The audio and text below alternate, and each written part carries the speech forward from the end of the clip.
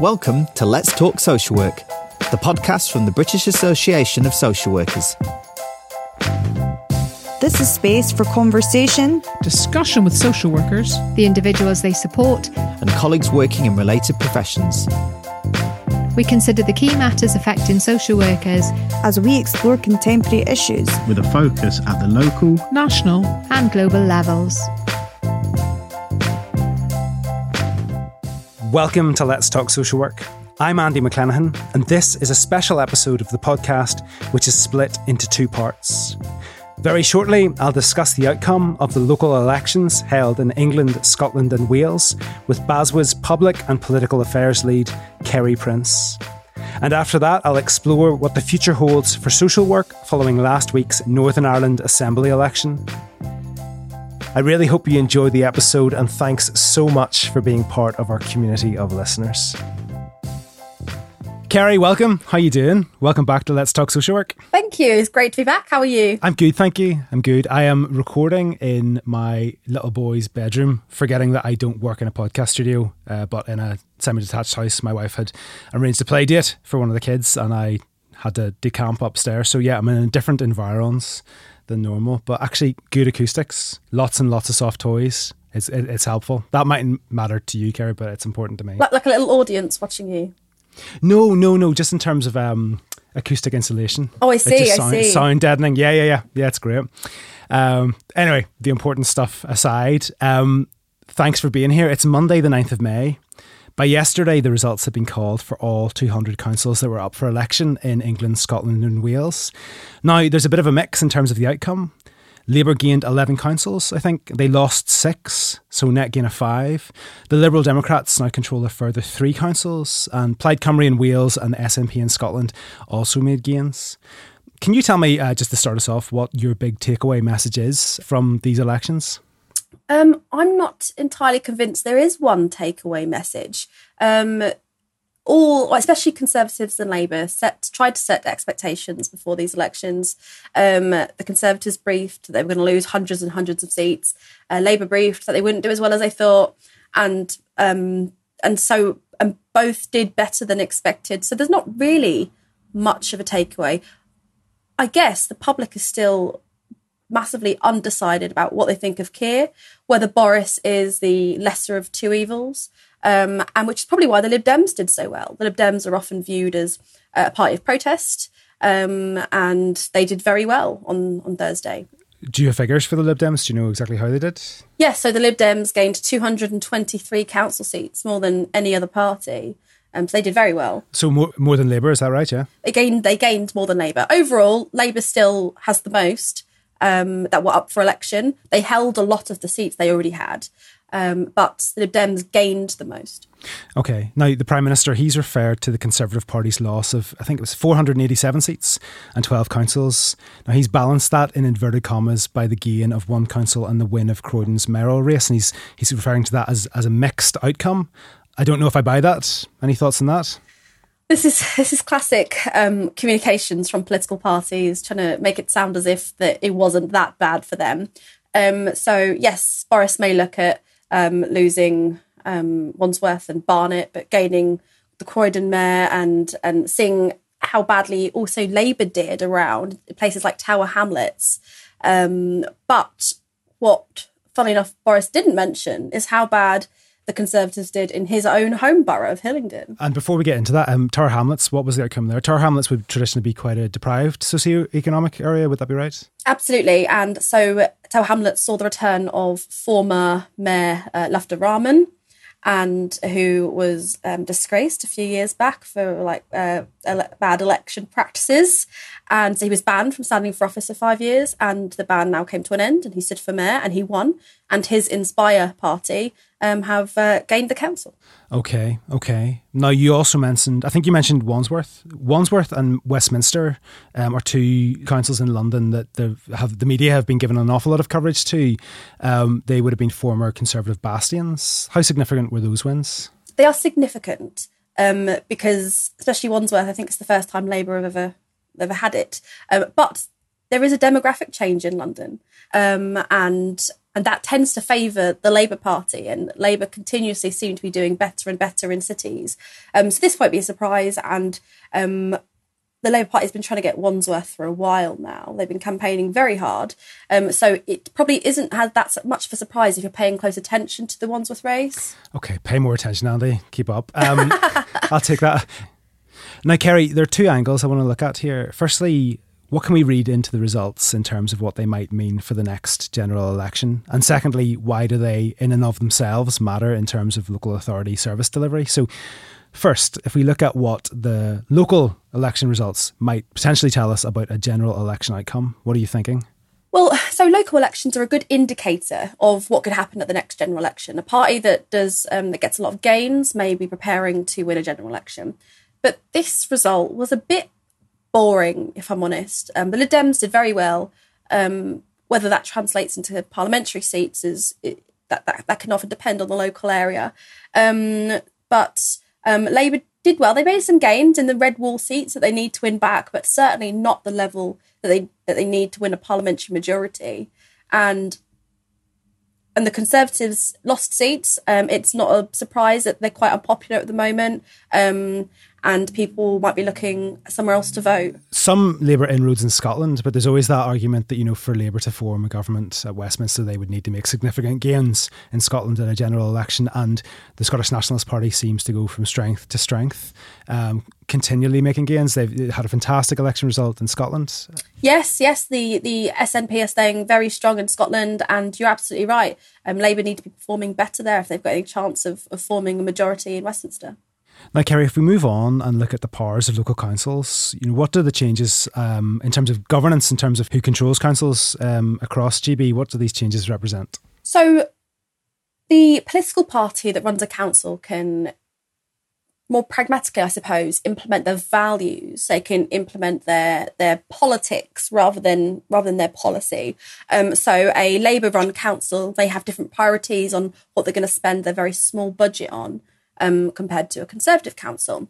But the problem is local authorities don't have much funding right now. So a Labour authority come in and they could want to overhaul social care or eliminate poverty in the area or tackle the housing crisis. But they can't do that alone. They require funding, much of which comes from central government, and local authority budgets continue to be cut to the bone.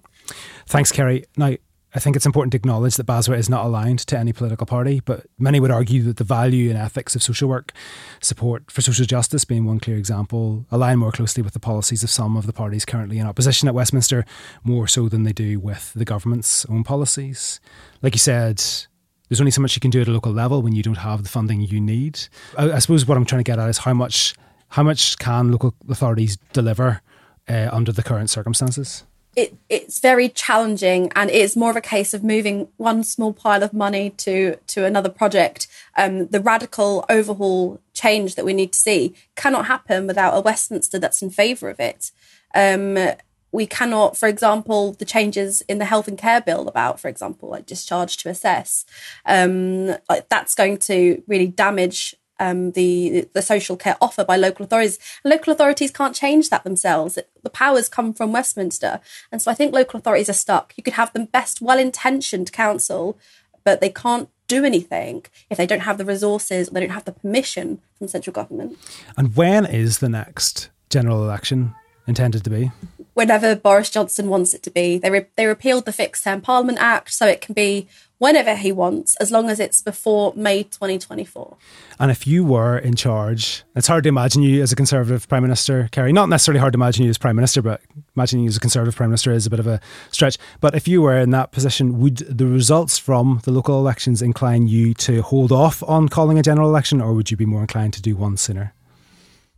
It isn't really what we're here to talk about, but I think the ongoing saga with Keir Starmer being accused of breaking lockdown rules will determine that. They're trying to make him very unpopular, and so then they can call a general election at a time where he's deeply unpopular. I would predict sooner rather than later, but it does depend on how they can taint Keir, who is currently viewed as, he's got integrity. He might be boring, but you can trust him. And so they're trying to drag him down to Boris Johnson's level, and that will be when we'll see an election is called. Thanks, Kerry. Now, I'm sure you'll be back on before the next general election. But if not, we'll see you, I'm sure, in the aftermath of that. Thank you so much. Right. Thanks, Andy. Bye. In this section of the podcast, we'll be looking at what the outcome of last week's Northern Ireland Assembly election means for governance in Northern Ireland and how the current situation will impact social work and the life opportunities for the individuals who use social work services in the region. For this conversation, I'm joined by Ulster University academic and anti-poverty campaigner Dr. Ciara Fitzpatrick, former social worker and former Minister for Justice David Ford, and National Director of BASO Northern Ireland and current social worker Carolyn Ewart. Welcome to Let's Talk Social Work, everybody. Ciara first. How are you doing, Ciara? Are you well? I'm doing well. Thanks very much for having me, Andy. Thanks for being here. David, how are you? I'm slowly descending from cloud 9 after the election results last week. What does that put you? Cloud 7? Cloud 6? Oh, probably about 4.5 by now. Okay. And Carolyn, how are you doing? I'm doing good, Andy. Good to be here. Thank you. Nice to have Carolyn back. Carolyn was with us recently talking to the Children's Commissioner from Northern Ireland in a really interesting episode. I would try to remember when that was to point listeners back to, but I can't quite remember. Dig back through the archive. It was a good episode. Now, this is Tuesday the 10th of May. We're going to be talking about the Northern Ireland Assembly election. That was held on Thursday last week, the 5th of May. As things stand, Northern Ireland has an assembly, but it doesn't yet have devolved government. That's because a Northern Ireland executive has not yet been formed. The electoral system for the Northern Ireland Assembly is unlike the process for electing the Westminster Parliament, and it also differs from the systems used to elect the Welsh Senate and the Scottish Parliament. David, could you kick us off, please, by briefly explaining how the Northern Ireland Assembly is elected and how the Northern Ireland Executive is formed? Yes. First the Assembly election. How does that work? Well, every election in Northern Ireland, except the Westminster election, takes place using what's termed the single transferable vote, which, of course, those who voted in the Scottish local elections last week will also know. Each Westminster constituency returns 5 members of the Legislative Assembly, hereafter MLAs, and each voter has 1 vote, which they use by ranking the candidates in their constituency in order of their choice. Bluntly speaking, if somebody has more votes than they need, a proportion of their votes are passed on to the next available choice. If they have so few votes that they're not going to get in, their vote is passed on to the next available choice until you eventually end up with 6 candidates, 5 of whom should be at or near what's described as the quota. In this case, 1 vote more than 1/6 of the total votes cast, and the 6th one who is the runner-up. And those 5 are the elected MLAs. Thank you, David. That was very comprehensive and very succinct. We have an expression in Northern... I could give you a very long expression as to how they're counted, but I know you could. And I've spent quite a lot of time explaining DeHunt to colleagues, and we're going to probably get onto that in a wee second. But I was just going to mention there's a phrase which gets used in this part of the world quite frequently, which is vote till you boke, which listeners of Dairy Girls may understand the word boke. I'm not going to explain it. It's not pleasant, but it's about, yes, ranking the preference of your candidates. David, once we have an assembly elected, which we do, we have 90 members now who are elected to the Northern Ireland Assembly. How is a Northern Ireland executive formed? Well, what should then happen is when the Assembly meets on Friday, it will first of all elect a speaker, or is due to elect the speaker. All the things have to be conditionally expressed today. And then the largest party represented in the Assembly is entitled to nominate the First Minister. And what is described as the largest party of a larger, different designation, which is where we get into complicated Northern Ireland politics, is entitled to nominate the Deputy First Minister.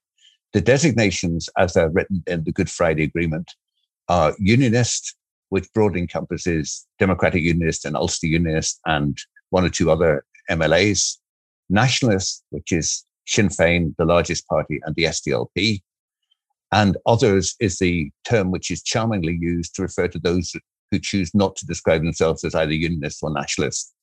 In this case, there'll be 17 Alliance Party MLAs who will designate themselves as United Community, and 1 from People Before Profit who will designate himself as Socialist, and they will all be described as others in the Assembly rules. So Sinn Féin, as the largest party, get to nominate the First Minister. As there are then more Unionists than others, the leader of the Democratic Unionist Party, the largest unionist party, is entitled to nominate Deputy First Minister. At this stage, Jeffrey Donaldson, the leader of the Democratic Unionists, has said that he will not be nominating anybody as Deputy First Minister because of unionist concerns about the Northern Ireland Protocol, that bit of the Brexit withdrawal deal, which governs the relationships between Northern Ireland, GB and the EU. Thank you, David. And we could talk for 45 minutes, no doubt, about the protocol, about the ins and outs of it, the whys and the wherefores. But I don't want to take up the whole discussion. We're going to talk about social work. But I'm keen to know your views concerning the time frame for an executive being formed. Given the issue around the protocol, the Queen's speech was today. I don't think the protocol was mentioned. I'm right there, isn't it? Are you willing to make a prediction about the time frame for an executive being formed, or if in fact an executive will be formed? Well, the DUP have a point of principle as they regard it, that they said they would not go into the executive until the protocol was reformed or removed. Every other party seems to be saying that they have a duty to govern, to deal with the huge issues that we face around poverty, around problems with health and social care, around climate change, around any number of things you might mention. And it's fundamentally, for most people, unacceptable the DUP should block the formation of an executive, because there are so many things which can only be dealt with by ministers working collectively in the executive. I think what we're probably going to see is at some point over the 24 weeks, which is allowed for the formation of an executive, Boris Johnson will provide some kind of fig leaf, which the DUP will claim as victory, which will enable them to go back into the Assembly, have the meeting in which they nominate the Deputy First Minister and an executive is formed. And we're in a sort of limbo at the moment because we have an Assembly. We don't have an executive, but we do have caretaker ministers. Isn't that correct? Ministers who were in post in the last executive, they stay on for, is it the 24-week period? They can stay on for the 24-week period. In a caretaker position, they can take no new initiatives, but they can continue on existing policies. And of course, we have a complication in that one of the ministers lost her seat and her party has declined to nominate a replacement. So that replacement will have to come from a different party. Yes, and they're claiming they have no mandate to nominate. Now, I suppose there's maybe some politicking in that as well. Because under the current numbers, they don't have a mandate to nominate. Yes. Now, Carolyn will shortly come on to discuss the key issues facing the social work profession, but I want to first consider the wider picture. We're currently in the midst of a cost of living crisis. Households are facing spiralling utility bills. The cost of food, petrol and diesel are going through the roof. Last week, the Bank of England forecast inflation would rise above 10% this year. Ciara, you have been vociferous in campaigning ahead of the election for parties to take heed of the pressures facing households across Northern Ireland. I saw you on Twitter again today doing the same. Now, can you tell me what you think the priorities of a new Northern Ireland executive ought to be? Well, really just following on from what David said, I can't really put into words how worried I am for people. Particularly those people who don't have a voice and don't have the power of participation. And, they can't actually get across to the mainstream media and often to political elites just how difficult times are for them in terms of being able to afford the very basics. And that's food, that's heat, that's electricity. Just to give you an example, I do have a single mum friend who lives in North Belfast, and, she sent me a text last week just to say how guilty she is feeling as a parent, a single mum, because she can't afford to bath her children. She has to think about what she can make for them because she simply just can't afford food. She actually couldn't send two of her children to school last week because she didn't want to send them in without a break. And she didn't want to be really embarrassed at them not having or being excluded. And she actually said herself that it's coming to the point where, children's educations are going to be impacted by this spiral that so many are in. And just to back it up with a wee bit of research, the National Institute for Economic and Social research said that we're looking at 25,000 more destitute houses in Northern Ireland. Destitution, which means you can't afford the very basics to eat, heat, and to maintain a basic standard of hygiene, is going to go up by 67% here. That's what they're forecasting. That's based on the already difficult context here, and it's double the rate of other areas of the UK. Because of where we're at in terms of poverty and the fact that we've been waiting on a anti-poverty strategy for a long, long time since, the St Andrews Agreement, and we're no further on in that respect. So in terms of what needs to be done, I could give you a list as long as my arm, but my top 3 things would be to come back to implement the fantastic anti-poverty strategy that the expert panel published last year, in October of last year, to publish the mitigations review. We have another wonderful expert panel that has been commissioned to look at that. And we need to look at mitigating the 2-child limit that we currently have, for example, that is crippling so many families in Northern Ireland because we have bigger families here. And I know that Andy and Carolyn, you'll probably touch on that later. And the other thing is, I was part of an expert panel commissioned by Department for Communities to look at discretionary support. Discretionary support is the system of emergency financial support that replaced the social fund in Northern Ireland. We made recommendations around emergency grants and loans. It was published I hate to be quite cynical about it, but literally on the day that the Assembly was dissolved.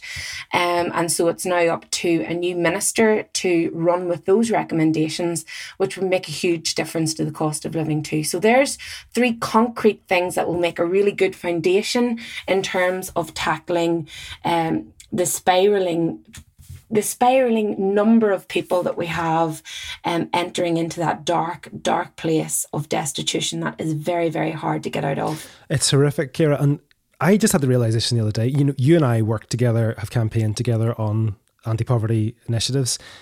I had a massive blind spot in terms of, unless you're living this, it doesn't make sense. So for example, the issue around heating, and I'm a bit ashamed to kind of say this, but, I have a quarterly bill for my electricity and my gas. And I was thinking, if someone was really hard up, use the utilities, don't pay the bill if that comes to that. But that's not the situation people are in. And I didn't know that because I don't have a prepaid meter in my house. And that's those are the sort of issues that, you can be so detached from. And I recognize that I am so detached from in terms of understanding the hardships that people are actually up against. And I think that goes to the heart of the problem, to be honest. And when I listen to the DUP, when I listen to Jeffrey Donaldson talking about working families and the cost of living and the difficulties, I'm like, you do not know just how bad things are. And I feel that's why you're able to be quite dismissive of why, you're waiting to get a solution on the protocol. But every day that you wait, every day longer that you wait is another day of misery for somebody who's living in destitution, somebody who's living in deep poverty. And, they're really struggling to see a way out of this. And as you know, and I've done research on Andy and Carolyn, it's the impact that poverty has on all other aspects of people's lives. And what I'm particularly worried about at the moment is the mental health implications of poverty, and the additional pressure that that's putting on the NHS as well. All of these issues play into one another. And I'm just so frustrated. Like, I cannot tell you how frustrated I am that, we're just sitting in limbo land. It's really, really dangerous. Yeah, and I think social workers see that all the time, Ciara. That they're faced with that day and daily as part of practice, that, families don't have enough money to heat their house, pay their bills, send their children out to school. I mean, that's a reality for a lot of people. And the mental health impacts, I think it's really interesting how that continues, and it actually continues on a generational basis as well, that families that are in poverty and are stuck in poverty have no way out. So it's absolutely, incumbent upon all politicians and the DUP, I think, to get back into the Assembly and to get back to work and to get things sorted out for people. Now, just for clarification for listeners outside of Northern Ireland who may not be aware of this, the Northern Ireland Executive is without tax-raising powers. It has to manage a budget which is primarily determined by the block grant from Westminster. But the region does have control over setting social security policy. Ciara, I want to come back to you to talk about changes that have been made by previous Northern Ireland Executive ministers and what could be done in the coming months to address the pressures on households. So we we are in limbo without an executive at the moment, but looking back to the last mandate, some significant changes did happen. Can you talk me through those? Yes, absolutely, Andy. And of course, BASWA Northern Ireland and yourself were at the forefront because we campaigned very hard together under the Cliff Edge Coalition to seek to have a couple of loopholes closed in respect of the benefit cap and the bedroom tax, which means, in very simple terms, that people in Northern Ireland won't be impacted now by either the benefit cap or the bedroom tax, and they will be fully mitigated for those people who live in social housing and those people who receive benefits for those people that were previously impacted by the benefit cap. So that is a very, very positive development and will particularly support larger families that were facing into huge cuts in their social security income due to the benefit cap. So it is a good foundation. The mitigation package has been pioneering in many ways and has supported so many people and has kept so many people out of destitution. But as we have said in the Cliff Edge Coalition, it's now outdated and we have an awful lot more challenges coming around the corner. A big example that has been just announced by DWP in Whitehall this week is we're going to see a lot more people migrated onto universal credit. A lot of those people will see a reduction in their income. They will be guaranteed some transitional protection, but in a lot of cases, it won't be as much as they were receiving under the legacy system. So we've got a lot of challenges coming around the corner. All of this coupled with the rising cost of living, that 10% inflation figure, people are in for a very, very difficult winter indeed. So we do have devolved social security powers here. And that's why, in many respects, I was disappointed to see political parties suggesting that we give these one-off payments to families. And, we're looking at the highest being around £230. And to be quite honest, that's going to see somebody out of a sticky situation for about a month, but it's not sustainable and it's not going to see people through the hard months that we have ahead.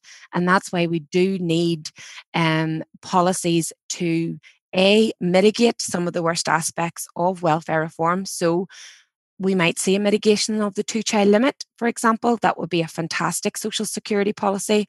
And something else that I have been pushing for, and I know I was very pleased to see that Alliance had included in their manifesto, was a child payment for families in Northern Ireland to get money into people's households on a monthly basis. And that is a kind of solution that would be more sustainable in the long term rather than these one-off payments that have been suggested. Is that similar to the Scottish child payments, Ciara?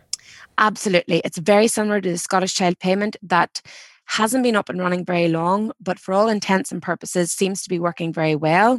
The Scottish government has already made a commitment to increase that child payment. From becoming a parent myself, I've realised how important those early years are for children, and how important it is that children have, a stable home, a stable home environment where they have heat, where they can eat, where they have all the equipment and, like simple things like beds and clothes, and they have the security of an environment where they're able to learn, and it's just so important. So I think the child payment, which is available to all children under 6 in Scotland at the moment, it will ensure that children have a better start. And social workers, as you said, Carolyn, yes, they're definitely on the front line of this. When I was a volunteer with St Vincent de Paul, we had so many referrals from social workers because they're not getting funding anymore through their trusts. They're having to look at alternative options to make sure that families have the very basics like beds and furniture and fridges and cookers to be able to make a home life. And they're increasingly having to scramble to find ways to do that. So the child payment would hopefully give families a wee bit more autonomy to create that healthy environment for family life themselves. So there's a couple of things that I think would be really, really good policies and devolved social security decisions that our executive could make when it is up and running. I think what Ciara has said is vitally important. I'll take a compliment, her reference to the Alliance Party's proposals for payments for children.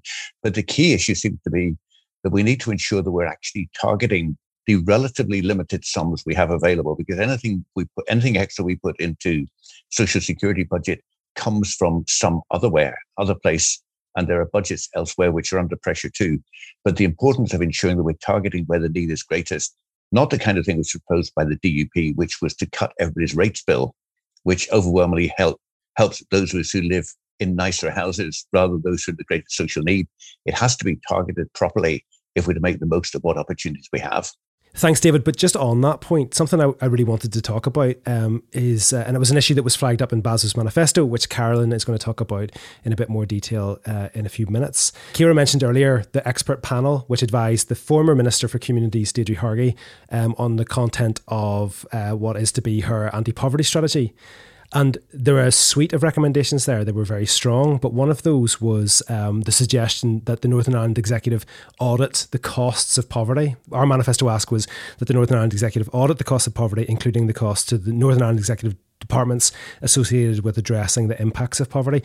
We spend a huge amount of money in Northern Ireland, also in GB, on addressing the impacts of poverty.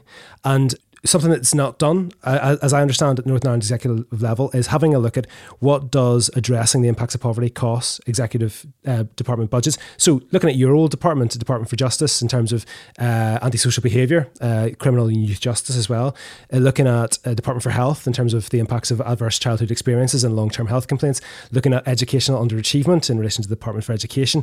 You know, the example being looking at the costs of children being in the residential care system in Northern Ireland, which is astronomical and has a huge human cost as well as a financial cost. Looking at the cost of poverty in the round and then being able to divert money in executive budgets to tackling poverty is an area that perhaps there's just a naivety on my part, but I don't understand why the executive doesn't take that forward thinking approach. It's something actually, I was at an ICON event a number of months back, which the Health Minister, Robin Swan, was speaking at, and he made this point. He talked about the health impacts associated with poverty. And in the breakout sessions, after the Health Minister gave his keynote speech, I felt very much like the flag-waving social work representative saying, poverty, impacts of poverty, and none of the medical colleagues in that group wanted to talk about it. It was as if the minister had never said it. Sorry, I'm supposed to ask questions, not have polemics. But that point being, David, from your experience as a minister, does the executive have the capacity to make those sort of collective decisions, to look at how money is spent across departments? Well, I'll give you a trite, quick response to that point, which is that I always felt it was relatively easy to do a deal with another department, sometimes with two other departments. Once you got to more than three, the internal civil service politics, not the constitutional politics, tend to get in the way. Unlike our colleagues in Wales and Scotland, Northern Ireland effectively has the Whitehall silo mentality between departments, which makes that cooperation more difficult. But one example where I can say something positive is probably about 10 years ago now. An early intervention project in Belfast was being considered at the executive. And the Department of Justice put a small amount of money into that because we saw the benefits of dealing with some of those very early years problems in a way which would make life better in the future for the justice system. But the blunt reality was that the money which was put in by the Department of Health and Social Services was almost going to repay itself immediately if there was less pressure on health visitors and social workers and so on. The money which education put in was going to start repaying in 2 to 3 to 4 years when children went to school. And the money which justice was putting in was only going to benefit us in about 14 years' time, when we hoped fewer of those children would get engaged with the justice system.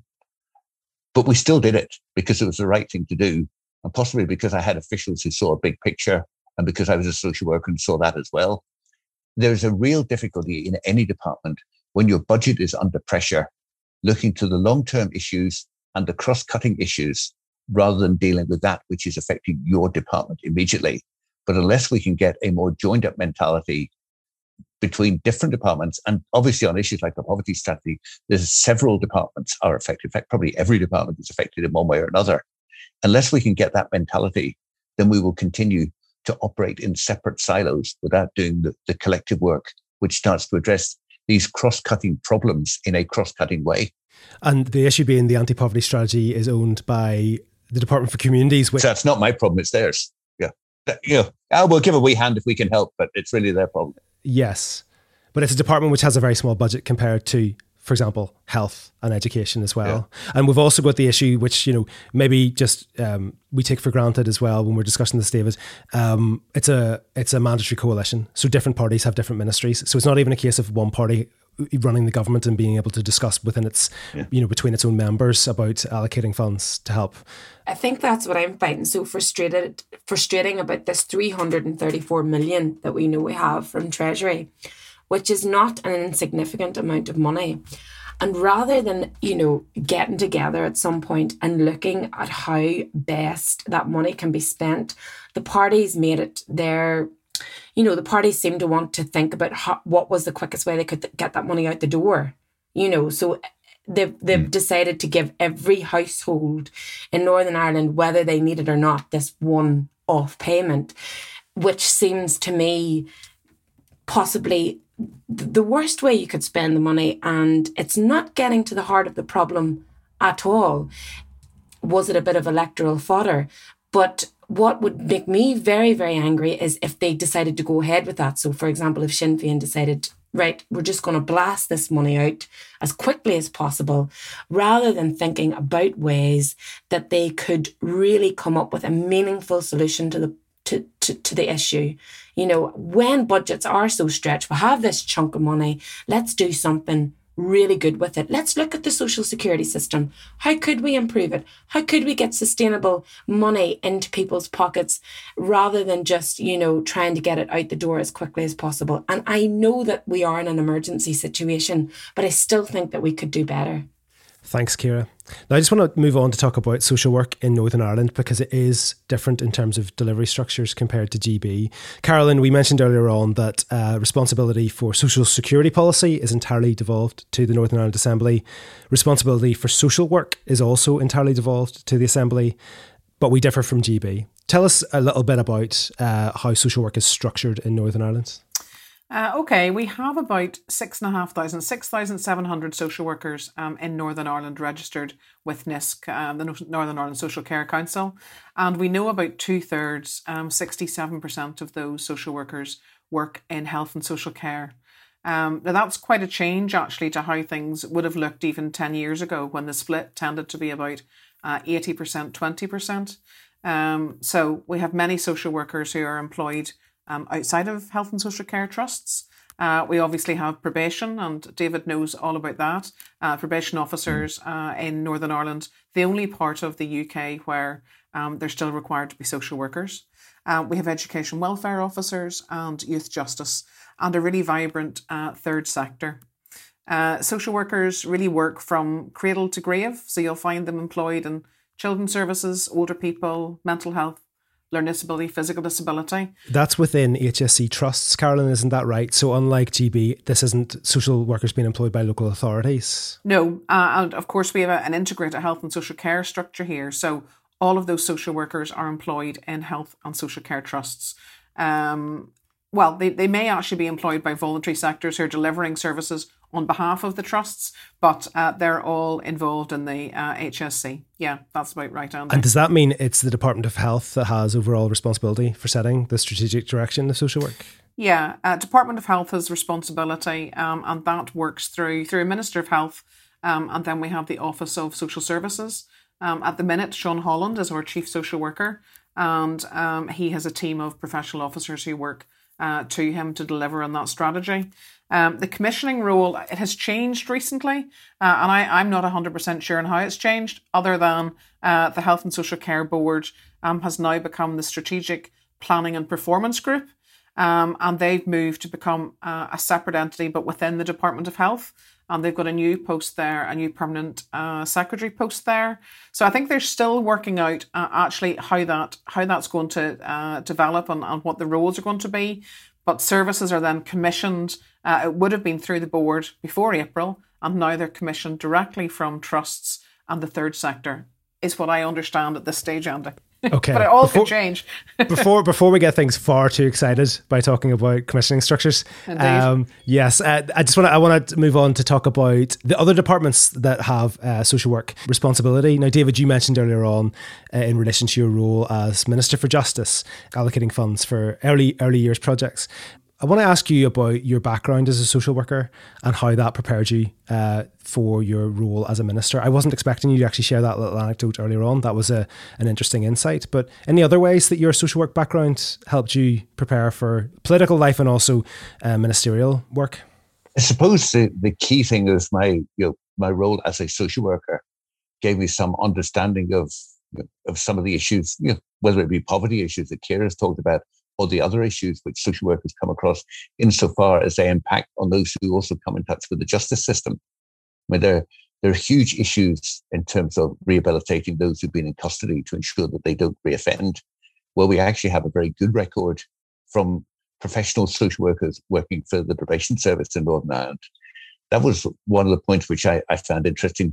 Some of the discussions which I had on cross-cutting issues with ministers of health during my time as Minister of Justice, I seem to sometimes find social workers in the Department of Health looking across the table, smiling as I was saying something that their minister didn't necessarily agree with, which was an interesting indication as to how sometimes you can establish slightly different kind of coalitions.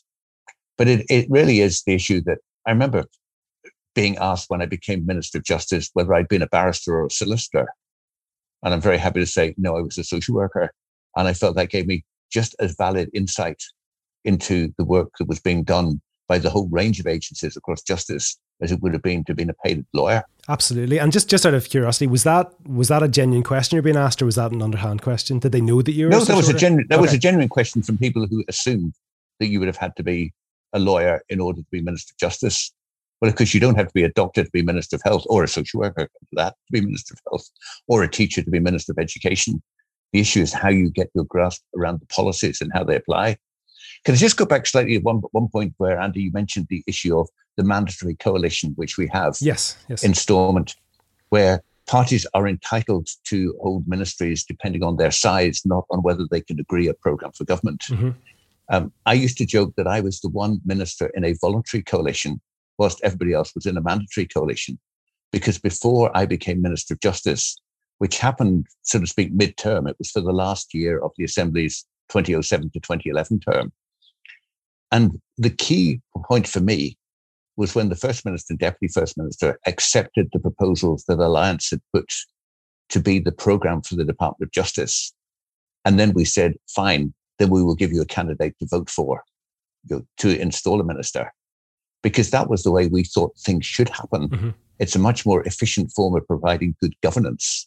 There are good reasons why we spread the net as widely as possible for ministers and have done since Good Friday 1998.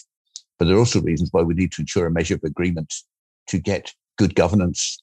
And in fairness to both the DUP and Sinn Féin, they accepted and stuck to the points which which we had put to them and agreed. Problems arose when other things came up that hadn't been thought of. But they were fundamentally prepared to accept that. And I think it's a measure of the way we should be moving in Northern Ireland, to get a greater measure of agreement before we form executives rather than trying to get it afterwards. Absolutely. Thanks, David. And I wanted to come back to the point where you're talking about not needing to be a doctor or social worker to be the Minister for Health. We have actually, under the last two assemblies, benefited massively from having a social worker who was the chair of the Health Committee, and prior to that mandate, the chair of the Health Committee had a social work background as well. It makes a massive difference to having issues understood, because so often politicians, the analogy I always use when I'm trying to explain lobbying, everybody goes to the doctors. Most people have been to hospital. Everyone goes to the dentist. Not everybody has had engagement with social work services. So it's having that understanding of what it is. And often when people have had engagement with social work services, they don't necessarily want to talk about it. So it's coming up with explanations for what social workers actually do to improve the life opportunities of people. And it was fantastic that you had a ministerial department where you had then the opportunity to make the most of your social work experience. The question I want to ask David now is, God willing, we have a new executive in the next number of weeks, months, who knows? Can government ministers, they have a high profile publicly, but I don't think people probably have a great understanding of the day-to-day aspects of their jobs. It's a bit of a mystery for people. Now, as we gear up to engage with ministers from the various departments in the weeks and months ahead, so that'll be health, justice, education, communities, can you tell me what it's like to take up a post in government? You know, with scores of different lobbyists and pressure groups vying for your attention, how do you set the agenda? How do you make a plan for the mandate ahead? Well, I said that I started off with the advantage of having put the draft for a programme for government for justice to the leaders of the executive before I took the job. That was a good start. Other people don't get that opportunity. It was then an issue of seeing that message went into the department. And, for example, seeing how civil servants responded. I think that the best arrangement between the key civil servants and the minister is a partnership. There's nothing worse than a minister who does what the civil servants tell him unquestioningly than possibly a minister who tells civil servants what to do without actually thinking what the issues are. And I was very fortunate because at the point when justice was devolved, remember that happened in 2010, after other departments were set up in 1999, I had people who came from the Northern Ireland office to work for the Department of Justice, to work for a devolved department, who were keen to make it a success and who wanted to get on with the business. In an issue which you might say is completely unrelated to social work, one of the first things that happened in my first summer was a proposal to extend one of the so-called peace walls in Belfast, the structures which are put up between communities from different backgrounds because there's been a bit of trouble. Having campaigned against that as the leader of the largest cross-community party in Northern Ireland, including significant objections to the last one that had been put up by the NIO across the grounds or across the edge of the playground of an integrated primary school, I made it clear that we weren't going to put up any more walls. We did have to do a bit of patching of some of them, but we were not going to put up new walls. Once the civil servants who came with that proposal got the point that they had political cover to work in a different way, to seek to engage with local communities rather than just stick up a wall, they wholeheartedly put their efforts into doing good work. In my time, we removed 6 structures. It wasn't much of the 60-something which were in Belfast, but it was at least a step in the right direction rather than a step in the wrong direction. Okay, that's not much to do with what we've been talking around social workers, but it's an example of a minister. I disagree, David. I mean, healing social division, working to bridge divides across communities. That is fundamentally social work. It may be quite unique to areas that are regions that have political division and conflict. It may be more of an issue in Northern Ireland than elsewhere in the UK. But I would say that is fundamentally social work. Carolyn, you're nodding. I am indeed. Yeah, absolutely. It's entirely social work. Yeah, it's what we're about. Well, and indeed, so-called pen pushers were literally working on the streets in the evenings, talking to people about how to ameliorate those social divisions. But it was the fundamental point of saying we are doing things differently and how do we do it, and getting social workers type civil servants who were going out to do that work on behalf of the minister because there was a vision to do something different and better. I think David just has touched on something really important there, and about how pen pushers were going out and meeting those people that were affected. And I did say so-called pen pushers. So-called pen pushers. Well, look, I think that would be amazing across the civil service, because sometimes I think that civil servants, and I've worked with many senior civil servants in the last number of years, they don't get, what life is like. And that's why the lived experiences of people who are living in those communities are so often missed. And, we're trying to retrofit policies to them rather than have them inform the policies. So, I think we need to see much more of that in government, where civil servants actually get out and about and, really be more invested in the people that they're creating policies for. I mean, I'll just to interject there as well. BASWA, part of our role is to, speak truth to power, to hold departments, government ministers to account, civil servants to account for the decisions they make. But I think credit where it's due, Carolyn. I'll just mention Sean Holland, the Chief Social Work Officer in Northern Ireland. It was a number of years ago he produced, or his department, the Office of Social Services produced, it was the UK's first anti-poverty practice framework. And that's true. And I think we should give credit to the department. I mean, you were saying, Ciara, about being involved in communities. And actually, I do think that our Office of Social Services are connected to communities. You know, they're social work practitioners. And I think that really shows in terms of their understanding of the issues they're dealing with. It may not always work out in terms of working largely within the civil service, but that's separate to the fact that they're social workers to their core. And I think that shows in terms of what they try and bring forward and try and get through. Now, Carolyn, in terms of priorities over the coming mandate, back in January, we launched a manifesto for social work, which outlined 5 priorities, issues we wanted the parties to address or commit to address ahead of the election.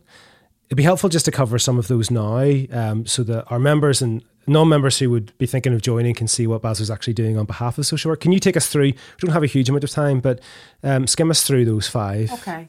I mean, we have 5, as you say, Andy. They are reducing bureaucracy in social work. No surprise that I'm talking about it. It's a key issue. It's a fundamental issue for social workers. We've been campaigning on it for 10 years, 10 long years, and it's long overdue. So it really, really needs to take place. And that's about getting social workers doing social work, relational social work, face-to-face with service users, not spending 80% of the time Absolutely. doing paperwork. That 80%, I mean, recent research that started off at 70%, 80% of time is spent doing paperwork and bureaucracy. And what we're saying is there's a lot of that's unnecessary. It's duplicative. And I'm sure, David, this chimes with your experience back in the day. Mm-hmm. It is the number one issue that social workers want to see families and people who need their help and their support.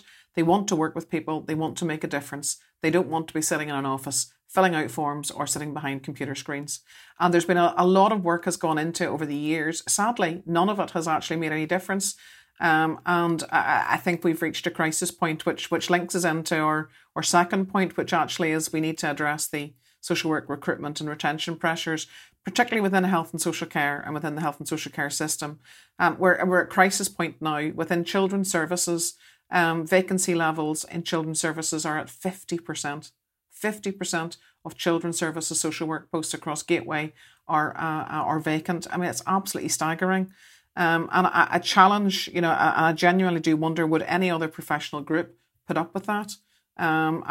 We need solutions to be brought to the table now, and lots of solutions in terms of the workforce review that was undertaken is looking at medium and long-term solutions, but we have a real need for short-term solutions, something that's going to make a change now. And it'll be interesting to see the work that Professor Ray Jones, in terms of leading the review into children's services, is looking at. And that links in, Andy, to our third point, which actually is increased funding for social work services. And it's as simple as it says in the tin. Social work cannot continue to provide good quality services without additional funding. And I know there's always pressures on systems and everyone's always asking for more money, but genuinely to keep children safe and to do the really important job that social workers do, that there's a need for additional funding to be put in place. Just in terms of the demand, I think we've had a 30% increase in the number of looked after children over the last decade. That's massive. That's a huge amount of work. Resources need to be provided to manage that demand. They do indeed. And I mean, we hear all the time from social workers that genuinely they're working with scary caseloads. I mean, we don't have a caseload waiting system in place. Something that actually adequately says, as a social worker, you should have this amount of cases. We know that across the UK, and I mean, it'll be interesting to look at this across the UK, but we know that in the UK, or across England, particularly in Wales, there is a set number of children that social workers see, and that's set at about 15 children that social workers should be working with. So we know that in Northern Ireland, it's counted differently. So social workers' caseloads are counted as a family rather than children. So, for example, you may be working with a family that has 2 or 3 children, 4 or 5 children. They're counted as one unit rather than being counted as individual children. So it really adds up, and it's time. It's really time for change and for review.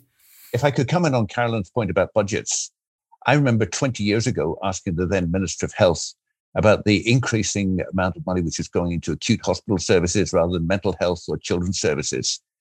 And there is a fundamental issue that because the Department of Health has never reformed those big spending acute hospital services, other aspects of health and social care continue to get squeezed. I'm proud that in the Department of Justice, faced with an issue of escalating costs in prison service, we commissioned one reform report and we actually implemented it. we've saved significant money, and we actually produced a better job. It's really unfortunate that acute hospital services haven't been dealt the same way, and social work in particular has suffered. Thanks, David. I can barely remember what I did 20 minutes ago, so it's good to have that casting your mind back 2 decades. Carolyn, we also made a priority of the need to deliver and implement an anti-poverty strategy. Now, I think we have covered that in terms of what Ciara discussed earlier. The last one, statutory duty of candour, that's an interesting one. It is an interesting one, and it's one that sometimes people get a bit confused by. We did a lot of work on it in the last year, and it's been really interesting, and discussions we've had with social workers have given us a very clear view that what we are proposing, we want to see the legislation come on board around a duty of candour at organisational level, and a very clear sense that actually organisations should be held to account for when things go wrong. But that we strongly oppose the introduction of a statutory duty of candour at individual level. And I think there was a real sense from within the profession that to criminalise individuals rather than the systems, which are often the parts that are broken, could actually have the opposite effect of what this bill hopes to achieve. So what we actually are concerned about is that the move to criminalise professionals could actually prevent people from acting in a candid manner. Now, that is a really fascinating discussion we could potentially have. We have had it before, Carolyn. We've recorded it. Andy. If you go back to, I was just checking there, July 2021, the episode is called Can I Be Honest With You? Carolyn, myself, and the chair of the BASA Policy, Ethics and Human Rights Committee, Martin Sexton, we talked for most of an hour about that. I would really encourage you to go back and listen to it. Whether or not you're a social worker practicing in Northern Ireland, the principles that we discuss are very, very relevant. Carolyn, thanks for running over those priorities so quickly. When we're briefing ministers, David, in future on those priorities, we will take more time and we will spell out the argument with an evidence base as well. But I just want to say thanks. Thanks, Ciara, for sharing. It's been fantastic to hear about your work. David, thank you so much for giving us an insight into your experience as a minister, but also looking back to your experience as a social worker. And Carolyn, thanks for being here. It's been great to speak with you all. Thank you. Thank you, Andy. Thanks very much.